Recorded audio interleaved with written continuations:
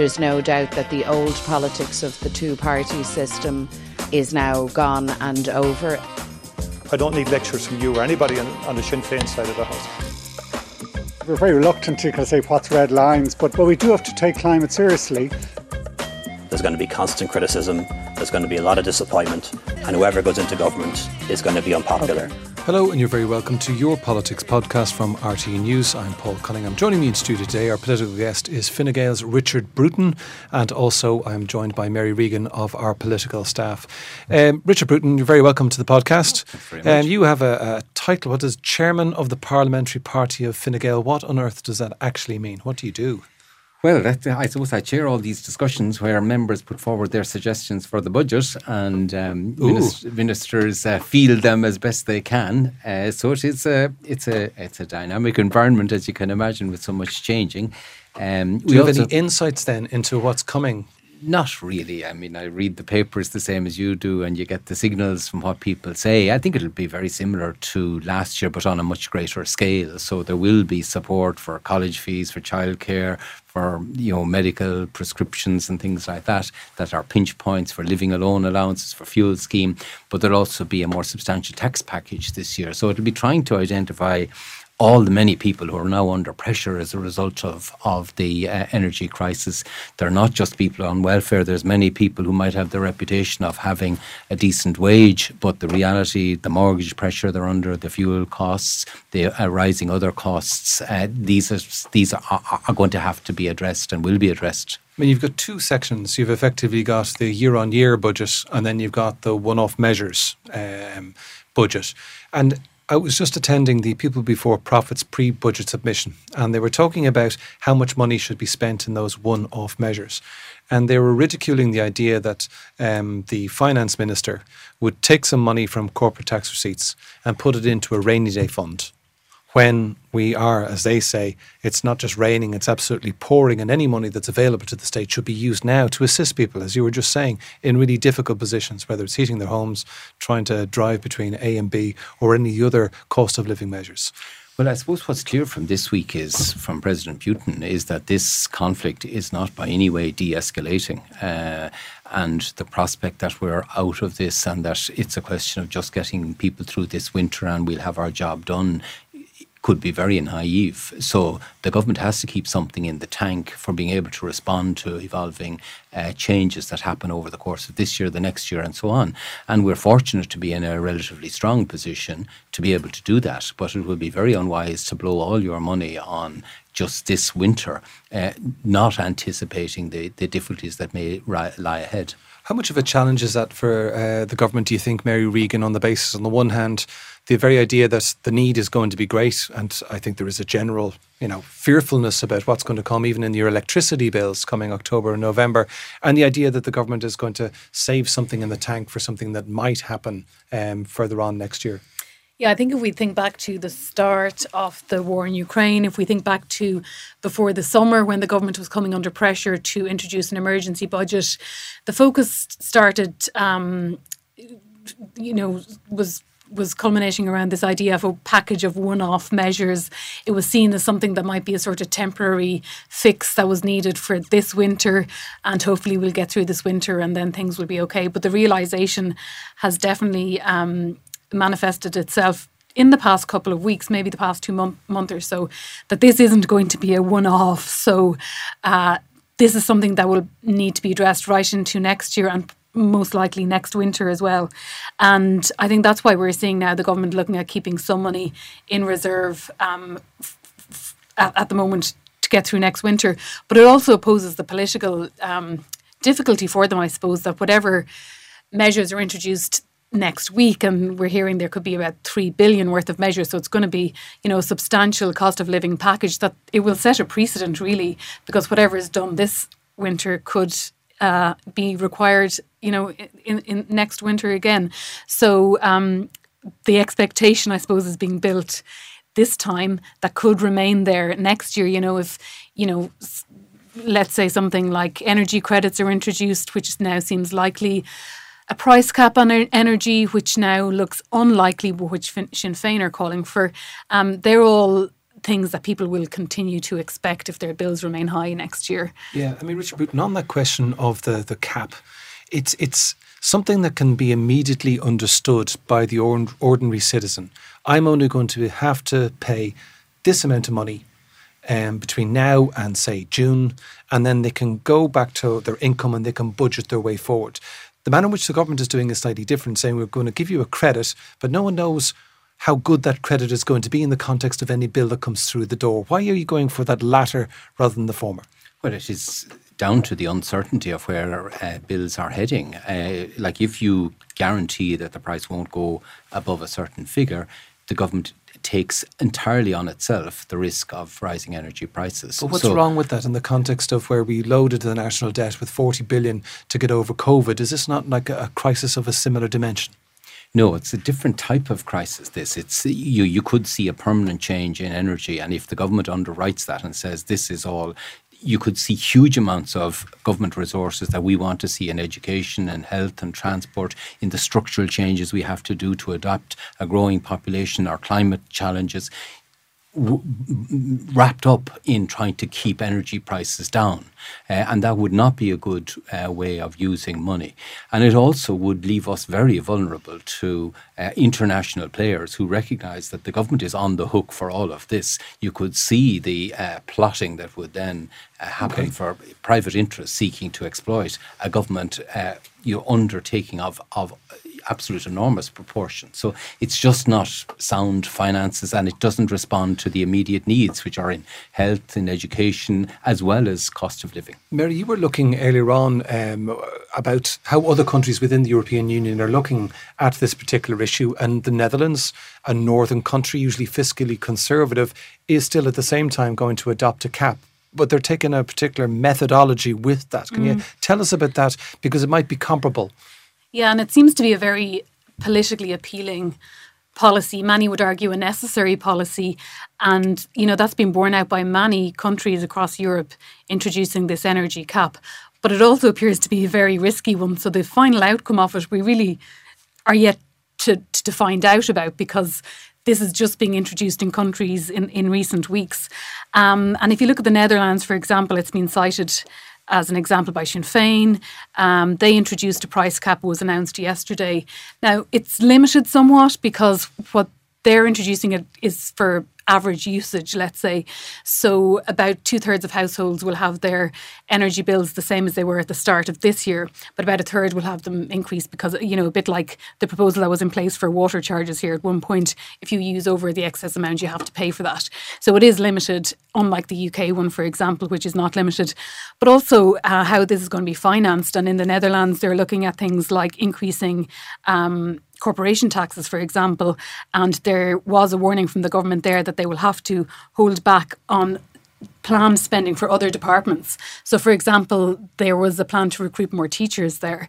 That's been put on hold. So these are the sort of choices that governments are making in order to address this big issue of energy costs. It does mean holding back funding from elsewhere.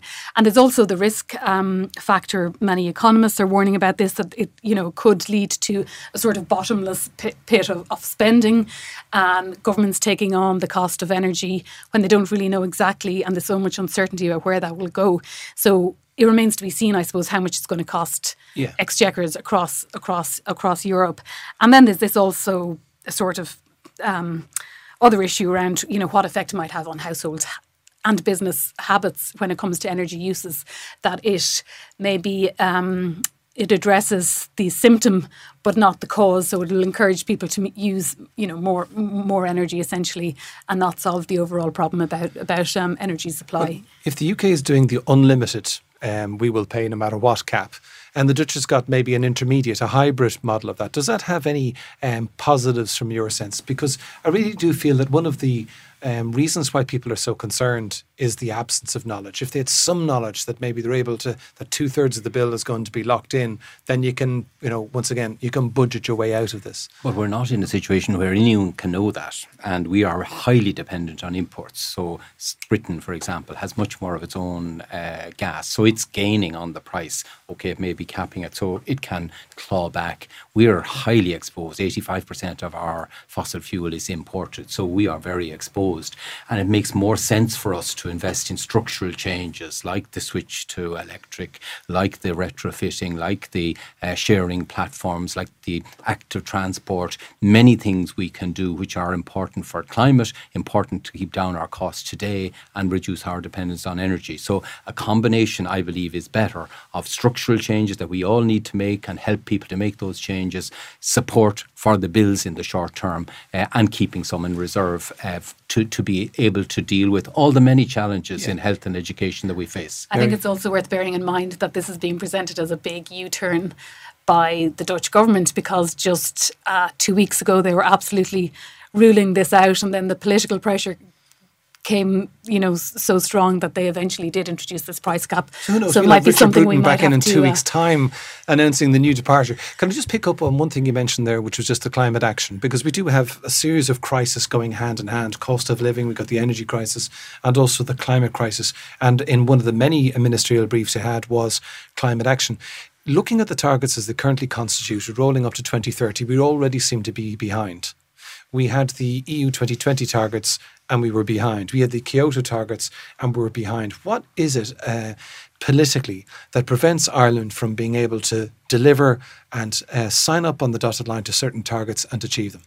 Well, I think there's been too much talk about targets and not enough talk about delivery, to be honest. Now, to be fair, we are on target for the EV transfer. The switching to electric vehicles is actually ahead of where we thought. So we will hit that target. But in retrofitting, we are struggling. Now, COVID has obviously disrupted the ability to do retrofitting in many homes.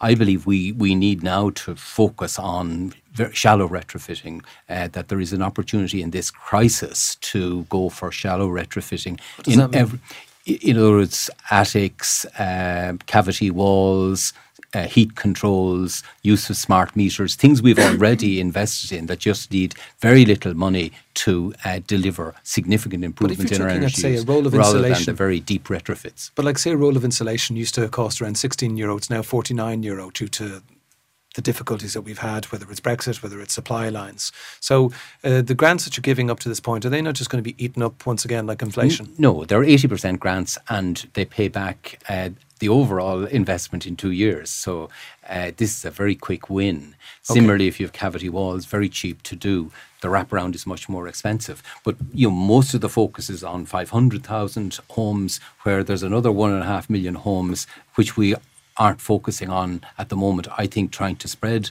that more thinly would be an appropriate thing in this very acute period of crisis. Okay, switching topics, Richard Bruton, just in relation to pensions, big announcement was made on the question of principle that the retirement age would remain at 66, additional benefits if you continue to work up to 70, there will be PRSI increases to pay for it.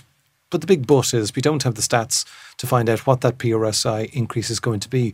Why would the government introduce a policy when it doesn't have the numbers to back up that policy? Well, I think this has been a very intense issue that needs to be resolved, and government has set up a commission which had certain proposals in it. They needed to respond to that commission. They talked about continuing to raise the pension age as well as increasing PRSI. The government believe that that's not the best way to do it, that we should stick, because people have expectations. Even young people in surveys have said they do not want the 66 age raised, that they feel. But is that where you have a bit of tough love? This idea, if you're looking at those statistics which suggest that we've now got 4.2 or 4.5 workers to every pensioner, and by 2050 it's going to be 2 to 1, like it doesn't add up. It doesn't. Well, it does, because they're taking back in other ways. Obviously there's the option to work on to 70, and in that situation people continue to earn, and they also get some premium on their pension. But it isn't a drain on the fund. It actually helps the fund. They're moving to a total contribution scheme instead of the present scheme that allows people who enter social insurance late to get a full pension after just 10 years. So there's going to be a fairer system than that. Some of those measures will save money, some won't. But obviously in the last 3 years, since the last actuarial assessment was done, it predicted that the pension fund today would be $1 billion in deficit. the minister now indicates that there's probably 3 billion in surplus. Yeah. So Although we that's no have done. guarantee of We have anything in the future. no, but we have done better. We've built a larger number of people at work, a larger number of people contributing. So we don't have to immediately raise the contribution, but contributions will be necessary in the longer term to make the fund wash its face. As a long-time political observer, Mary, what do you think of this announcing a principle but saying I'll be back to you in 6 months and we'll work out how to pay for it? Yeah, well, I think the government was kind of stuck between a rock and a hard place. It had two problems really that it had to solve here. One of them was the political problem and just how absolutely toxic it was to raise the pension age. We learned that in the last general election, an issue that caught seemingly everyone by surprise, except perhaps Sinn Féin, which seemed prepared to address it when it was coming up on the doorsteps. And then the other problem the government had was this sort of longer term potential black hole in the social insurance fund. I think what they achieved in Cabinet this week solved the first problem. It solved the political problem quite well, I think. And, you know, you speak to anyone in government and they seem quite pleased. There's a lot of praise for Heather Humphreys and especially this proposal around the sort of sliding scale and the options that are available to people. But I think it still hasn't solved the other problem, and that is the problem with the social insurance fund, because we're being told that this will be paid for by PRSI increases, but the precise detail, exactly how much and when exactly, that's still not tied down.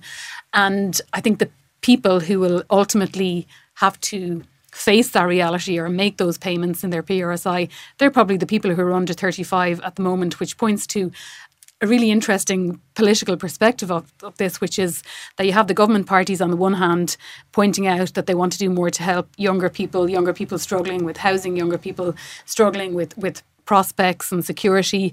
And Sinn Féin in particular, a party who's, you know, focusing an awful lot of their attention on the issues facing younger people. However, it's this younger generation who are ultimately being asked to sign, you know, what looks like a blank cheque down the line. So it would seem to me that the political parties are addressing concerns that were really raised and really pressed home at the last election by older voters and people who were really concerned about, you know, the prospect of having to retire and have their the pension age increased, you know. Okay. We're going to be joined shortly by our political correspondent, Micheál Lehane, but a couple of last questions, Richard Bruton. As chairperson of the party, have you found that your TDs, backbench TDs and senators have been saying Paschal Donohoe needs to be the Eurogroup president, otherwise let's trigger a general election and we're going to charge out behind Paschal? No, I think that's not the case, but I think people do recognise that having the Eurogroup chair is an important asset to Ireland. Why? What can you tell me? Two things that Paschal Donohoe's been able to deliver that we wouldn't have delivered if he was just sitting around the table. Well, Euro policy, the Eurogroup policy influences everything that happens here, and from interest rates to the types of policies they put in place to protect the strength of the euro. It is really important, like any other area where big economic issues, that Ireland's voice is heard. You've been asked that European Council for many, many years. And my experience as a European correspondent for 5 years was that if there was an issue at Eurogroup or anywhere else, what happened was it was kicked upstairs to the EU leaders. So comes back to the question as to whether or not... My experience would be different from that. My experience would be that if you have allies within the European Council and you are trying to get something that's in Ireland's interest, that is an enormous asset. And they will attempt to resolve issues around that table. So if you have someone who is well embedded with the group, you do get better outcomes for the country. But how far? That may not be exactly how things are supposed to work, but these are personal relationships that are valuable. But I suppose, well, let's talk about it technically then. I didn't quite understand why the Taoiseach and Fine Gael leader, Leo Varadkar, was going publicly, banging the table saying Paschal Donohoe needs to be there when the issue was going to be resolved within the leaders, and that in diplomatic terms would it not have been wiser for him to have quiet conversations with Eamon Ryan and Micheál Martin, because it nearly seemed to precipitate Michael McGrath, the Fianna Fáil Minister for Public Expenditure, having to go onto RT's This Week programme and say, here's the line I have to be finance minister both domestically and in European terms. Well, I don't think this issue is the invention of any one politician. I mean, we've known that this change was coming, and this is a real issue. It's out there. People are talking about it. Would Ireland lose by losing this post? So I think the fact that it's been a matter of public debate is not surprising. Now, what the outcome is, I'm not privy to that discussion, but there is an issue here that Ireland has to think about, and we will see how, as you say, the leaders ultimately resolve it. Yeah. But it is a real issue in which there is a public interest. I mean, just at the same topic, but just like one of your things as chairperson of the parliamentary party, you are dealing with individual people in the Seanad, you're dealing with backbenchers who are able to give you a sense of where the party stands. I mean, I didn't pick up a sense within the Fine Gael parliamentary party that this was the issue that they wanted to hear their leader talk about. They'd other things like budget, like energy. That's what they wanted to hear Leo Varadkar talking about. That was just my sense of it. What did you hear? Well, I think it's a real issue. You know, a leader talks about what he's asked about. So I wouldn't start analysing what people respond to in interviews like this. You ask me a question, I'll answer it to the best of my ability. Someone outside the door might say, well, you shouldn't have answered that question. So I think it is a real issue out there. I'm not saying that Ireland Inc. will not survive if Pascal isn't kept in that position. That's not the case. But clearly, you do have to assess: is this an asset that we're allowing slip through our fingers? And that's the issue that I suppose is on the leaders' table at the moment. Richard Bruton, Parliamentary Chairman, thank you very much for Fine Gael. Thank you very much for joining us. Mary Regan, if I can just pick that up with you. I mean, isn't Richard Bruton right? We are multilateral supporters. We believe in influence. We believe in soft power. Having, our finance minister as the chair of the Eurogroup, isn't that something that would be of value to the country? Yes, and I cover the European Parliament in Strasbourg from time to time, as do you, Paul, and someone there mentioned to me recently that if things had worked out differently, Ireland would hold some of the most powerful positions in Europe, with having the Trade Commissioner in Phil Hogan. The President of the European Parliament could have been Mairead McGuinness, and the head of the Eurogroup in Paschal Donoghue. 3 really powerful positions that Fine Gael could potentially have held in Europe, but things, as we know, worked out differently, largely for political reasons. And Phil Hogan, after Golfgate, Phil Hogan was replaced by Mairead McGuinness, and now there is the potential for Ireland losing that position in the Eurogroup if this changeover happens in December. But as you said, I don't detect a huge strength of feeling within the Fine Gael party for Paschal Donoghue to stay on as Minister for Finance. This is, I think, something that is being driven largely by Leo Varadkar and Paschal Donoghue and the leadership of the party themselves, rather than something that's being fed from the backbenches or anything like that. Hey, what's your sense of it, Micheál? Because that was the way, I certainly agree with Mary, that was the way it felt like to me. And do you have any insight into the strategy that Leo Varadkar adopted? It seemed to be the blunderbust, just like go straight at it, head first, and hope that it sort of yielded a result. Yeah, because it was interesting that the negotiations around that rotation of the ministries and of the Taoiseach aren't going to start until after the budget, but clearly they have started in public already. So I think that was significant. It was significant that decision was made, and it also sets down a marker that things mightn't be quite as straightforward as people within Fianna Fáil and Fine Gael might have thought, given the way the government was formed and the fairly amicable terms that existed around its formation ultimately when that deal was struck. So I think there is a bit of horse trading going on, and it is notable that someone as fairly diplomatic as Michael McGrath has reacted in the way he has, and the Taoiseach too himself was fairly forthright on Morning Ireland last week talking about this, that was the line that Fianna Fáil would get the Department of Finance. So it's interesting, and it's interesting too that you're beginning to see those ripples across the coalition. Yesterday, when you have Fianna Fáil TDs from Dublin, John Lahart, Paul McAuliffe and Jim O'Callaghan criticising it in a private meeting, albeit, but yet it's clearly known what they said, criticising the Justice Minister over what they termed lawlessness in Dublin. So this is beginning to happen at a kind of a key moment around the changing of the ministries in government. But I suppose you could equally say it's not entirely surprising, because you are reaching a point too where the election gets to become the dominant theme in at least some politicians' heads. As in the general election? Well, they look first to Europeans and the locals, which aren't that far away, and then the general as well. So I think parties are seeking already to define themselves as being different while still looking to try and keep that government together. Mary, just coming to the budget, I guess that's the big thing. People are thinking just in a few days' time, the big budget, the billions are going to land. To what extent do you think it's possible for a government to assist? And we heard it today from the Taoiseach and Fine Gael leader Leo Varadkar, it was cushion. So are they going to be able to cushion enough? Or is this something which could lead to major difficulties where they fire their budget bullets and they just are blanks? Well, I think, there's huge expectation. I can't recall a budget where there was so much expectation around it in the build-up to it, and the fact that the government did take that, what was a gamble really, by not holding a mini budget earlier on in the year and by holding out despite all the political pressure that was being piled on them to hold a budget before the summer.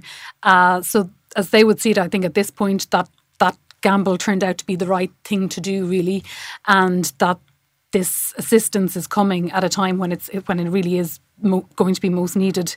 But, we're looking at an overall package that could amount to something close to 10 billion when you take into account 6.7 billion for the budget 2023, and then you look at the cost of living package, which was initially just before the summer, they were talking about a package of 1 billion, that turned to 2 billion, and then the figure now that we're hearing is closer to 3 billion. So I think in that context of the size of the overall package, regardless of the level of expectation that might be there, I think there is limited potential for political slip-ups or, any banana skins in this budget. What do you think, Micheál? I mean, it's a tricky one. On the one hand, we're talking back to Michael Noonan, millions and billions. At the same time, given the scale of the crisis, and once we hit the depths of winter, who knows? Yeah, that's the thing. I think government, no matter what they do through the weekend in their negotiations, they don't really know whether what the final figure will be sufficient given the uncertainty. And as well as that, if budgets kind of deliver and there are no mess-ups in them from a political perspective, they're largely forgotten about by the public. That's always kind of, when it comes to the calling of elections, when it calling to public reaction, that's a reality. It probably will be somewhat different this time, because if those bills do continue to go up and government has moved, if it is insufficient, that will become apparent very quickly. And yes, there are the credits that are going to probably roll in October, December and February, but will that be sufficient? It may not be, and I still think politically it is going to get probably more difficult to justify the non-cap decision as the months go by and as the weeks go by. Does that mean, just one quick follow-up on that, Micheál, does that mean you could be looking at a COVID strategy where you're talking about increasing the national debt to pay the bill? I think there is no doubt, and already government talking about that they need to keep some money back for later on. Does that mean, as the calculation goes at the moment, they seem to think that money would be for the period post-March, but you do feel that extra cash could be called upon much quicker than that. Sorry, Mary. Yeah, I was just going to pick up on Micheál saying about the justifying the not introducing this cap. As I was saying, the fact that the Dutch government U-turned so quickly and changed their minds from between 14 days saying absolutely not to saying yes, the pressure is so much that we have to introduce this. I think that is something that could be telling for, something that could happen here. And I think a lot of the focus will be on November. That is when I think people in government are seeing that, the big bills will be coming. The hard cases will start being reported about people, being unable to make ends meet. And that is, I think, the sort of tricky point when you come into November and those bills that land in November. It's notable too, though, that government had no choice really but to bring the budget forward at the end of December. But in hindsight, having gone that far and given that weather is an issue in all this and it has been mild up to now, if it had been 2 weeks later, it probably could have potentially politically a greater impact if it was held at its more traditional time in October. But in the midst of summer... The strangest things can influence governments. But there was no choice, though, when the decision was made in the summer. Righto. Listen, well, if there is a huge reversal, we will certainly invite back Richard Bruton to discuss why it was absolutely imperative for the government to introduce some form of partial cap. But that's all we have for you on Your Politics podcast from RTE News. I'd like to thank my guests, the chairperson of the Fine Gael Parliamentary Party, Richard Bruton, RTE's political correspondent, Micheál Lehane, and RTE's political reporter, Mary Regan. That's all we have for you. Please do leave some comments. Please do subscribe to the podcast. And until next time, take care.